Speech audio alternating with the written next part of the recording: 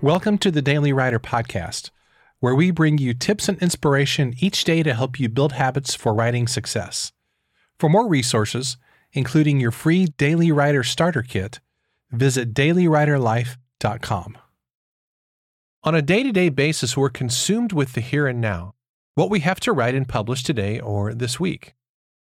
Here during the last week of this year, expand your horizons and think not just about this week, this month, or this year. Go beyond even the next 5 or 10 years. Think 100 years into the future. How will people 100 years from now be able to interact with your writing? Well, nobody can predict what the technology of the future is going to be like. So that's why I believe it's important to create something physical that can be passed down to future generations. One of my most treasured possessions is a tattered old notebook that my grandmother Louise used to write her poetry.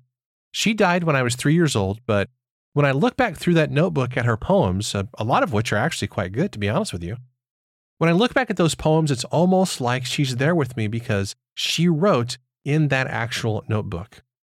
And that's something that you can never get on a computer screen. Now, in terms of writing, I think that every author should create a print book. Not only is it more prestigious than an ebook, in my opinion, it's also something that you can pass down to your kids and grandkids and all future generations. As writers, I believe we have a responsibility to think not just about the impact we leave in today's world, but how we will impact those in the future as well. Here's today's question. How do you imagine your writing might impact somebody 100 years into the future? Thanks for listening, and I'll see you tomorrow.